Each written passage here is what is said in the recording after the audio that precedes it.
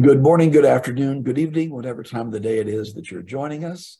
This is the Tulsa World Scene podcast, which at the moment we are affectionately calling Fred for no good reason, just to give him a name so he won't feel lonely. Joining me today are Jimmy Trammell, who came up with the name Fred for Fred, and Grace Wood, who did not object to the name being Fred. We'll move on from that. We are here to talk about all sorts of silly things. This is the week of the Lucas Oil Chili Bowl, something that I've lived with for a couple of weeks because I live in the shade of the Golden Driller, and it's very much a presence in my life for a number of days. Just the sound of it, the little cars all tearing around and turning left, and it's a thing to hear, let me tell you. But that got me thinking, chili. We have a story about the what I believe is the second oldest restaurant in Tulsa, which is the Coney Island Hot Wiener Shop, now at 107 North Boulder, in the shadow of Tulsa Theater, right? Or in the shadow of the Tulsa Theater. It started out right next door to the Tulsa World downtown, and then moved over onto 4th Street, moved across 4th Street, moved back across 4th Street, then moved into the Arts District. But this Monday, January 9th, was its 97th anniversary. And chili is a major part of its success, and also the oldest restaurant, not only in Tulsa, but in the state, is Ike's Chili House, which goes this year. It's coming up to its 115th year. So chili is a very big part of this city, apparently. Are both of you fans of this particular brew, or is it something that you tolerate when necessary? Grace is nodding and grinning. I think she may be a fan. Yes, I am a chili fan for sure. What about you, Jimmy? I'm going to go with this at a weird way. Okay. How else would you go about it? Bill Haston, the sports writer, was kind enough to accompany me to a Comic-Con in Austin, Texas one time before a ball game. And we go and eat at a place next door. And Bill said something really profound, I thought. Our food was just very plain. And he said, the reason you go out to eat is because they're going to make you something better than you could eat at home, which I've never thought about it like that, but that's 100% true. Okay. And I told that story to get to this.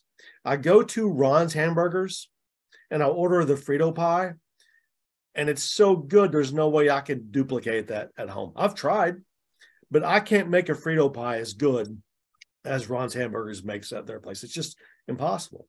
Mm-hmm. My late wife that was her go-to order every time we went. She wanted the Frito chili pie, and there is something to be said for that unique concoction of chili, Fritos, cheese. Do you add onion? I'll take it. Yeah, onions, okay. Cheese. Onions make a Frito pie, in my opinion. You got to have it. Okay. I remember in the halcyon days of youth, my mother would make what you would call Frito, but it was a baked casserole. So the Fritos lost some of their structural integrity in the course of the preparation. It was still tasty, but having a Frito pie where the chips were actually still crunchy was something of a revelation to to my younger self, and I thought this is the way to go with this. So. If only Sonic would start serving them in the bag again, Sonic Drive-In. To me, it had a whole different flavor when Sonic served them in the bag, and you just eat it right out of the bag. Mm-hmm. I'll go right now if they do that. Yeah, I don't. Do they even still offer that anymore? Do they still offer the They chili have a pie? Frito chili cheese wrap or something, but I don't think they have a Oh. Frito pie. Grace, what's your go-to for chili? In Tulsa, Yeah. I've actually never been to Ron's, which is so sad. I really should go. It's only like a couple blocks away from my new place, so I really should make the trip. But I think for chili in Tulsa, I really like Ike's. It's just a classic. I really enjoy their chili mac. I know some people like the three-way chili that has like the spaghetti. I think that's a little too adventurous for me. I don't know about you guys, but yeah, I still really like Ike's. All right. Well, we must ask this: beans or no beans? Beans. I think. Jimmy? I'm fine with the beans, but there's a music artist, and I can't remember his name, but that's the hill he wants to die on. Is if you put beans in chili, it's no longer chili. Bring it. I'm good with it. Yeah, I believe I've heard it said that when you add beans to chili, it stops being chili and it becomes stew. Because you've introduced a vegetable that is not an onion. But personally, I'm not a fan of, chili is going to be meat as far as I am concerned. So, remember when Wendy's first? Go ahead, James. No, remember when Wendy's debuted? Grace doesn't, because Grace is not a senior citizen like you and I. But when Wendy's debuted, it was basically gourmet hamburger shaped like a square, right. Chili. That was the menu: hamburgers, yeah. Chili. So, yeah, it was. Those were simpler times. But I have never ordered the chili at Wendy's because at an impressionable age, I heard somebody that worked there described how they make it, and he probably was exaggerating, but still, that was enough to make me go, oh. No, I think I'll pass on that. So, but Jimmy, you said you tried to replicate the Ron's Frito chili pie at home. Do you make your own chili, or do cans come into the play? Obviously, it's going to be better if you make it at home. There are some canned chili I like and some I don't, but anymore it's been tough to find one that I really dig as far as the canned type. Maybe I'm worn out. It's so much better if you do it homemade.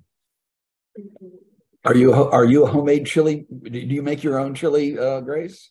I've never tried. I don't have a crock pot, and I feel like that might be like kind of an essential ingredient. But a fun story I was going to tell is that chili actually kind of runs in my family a little bit, I guess you could say, because my great uncle was the founder of Chet's Hot Dogs in Muskogee. Have you guys heard of it? It's like Muskogee's answer to Coney Islander. Like they do like the little mini chili dogs. So I guess I kind of have chili in my blood in that way, but I've never tried to make it myself. Okay. All right. Well, that's that may be a project for this year, to learn how to make chili. We as I say, we talk about this year being Coney Islanders, or Coney Island. Yeah, Coney Island and Coney Islander are two separate entities. Keep that in mind. The Coney Island Hot Wiener Shop, its 97th anniversary. They're not doing anything special to market other than trying to survive. So head uptown, get three with everything, and show some appreciation for a true Tulsa original, the Coney Island. Well, what have we got coming up for people to read in the Tulsa World that will be available at fine newsstands everywhere and online at tulsaworld.com.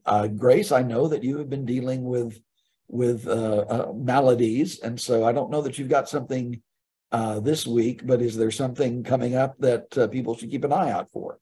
Yeah. So next week I'm writing about the upcoming Green Country Home and Garden Show. It's the 20th anniversary show, so that'll be fun. And I'm speaking to a couple different vendors and potentially one of the event sponsors. So that'll be next Saturday in Tulsa World. So what about you, Jimmy? Friday, I've got a preview of comedy shows coming to Tulsa in 2023, and an interview with Sam Morrill, who's coming to Cain's Ballroom on January 20th. Grace, you've heard of Sam? You smile there. Yeah, he's super funny. I like him. He is. He's very funny. And then I think we have a new comedy club in Tulsa opening in the spring also, so I'll kind of throw that in there.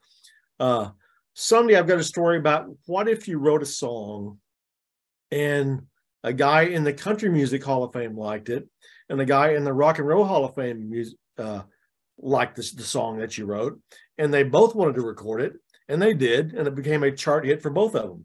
The song is Tulsa Time. It was written 45 years ago in a Tulsa hotel, coincidentally.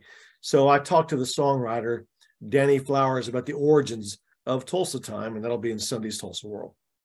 All right. Well, great. We will have this week, we have a review of 1907 Cantina, which is in Bixby. It is a it's sort of a cross between well, it's not really a cross. It combines barbecued meat and tacos in some unique ways, and it's by the people that run the 1907 Barbecue in Mother Road Market, which was one of the Tulsa World's top 10 new restaurants for last year. So it's got a great pedigree. It's in the center of downtown Bixby, and it's a very atmospheric place. They have a full bar service. They also have a line of non-alcoholic mocktails for those who prefer not to have alcohol. So it's a neat place to check out. And we'll also have an interview Sunday with the writer Brad Meltzer, who's known primarily for his thrillers, but he's started doing a series of nonfiction books. And the third in the series, he's coming to Tulsa January 18th, is called The Nazi Conspiracy. And it is about an attempt by the Germans during World War II to assassinate the leaders of the United States, England, and Russia when they met for a conference in 1943, I think, somewhere in there. So that we'll have that for Sunday, and all sorts of myriad other things to keep you informed of what's going on in the world of entertainment and the like, and here in the Tulsa environment. So we want to thank you all for taking the time to spend with us as we babble on, and we will gladly see you later. Bye. Goodbye.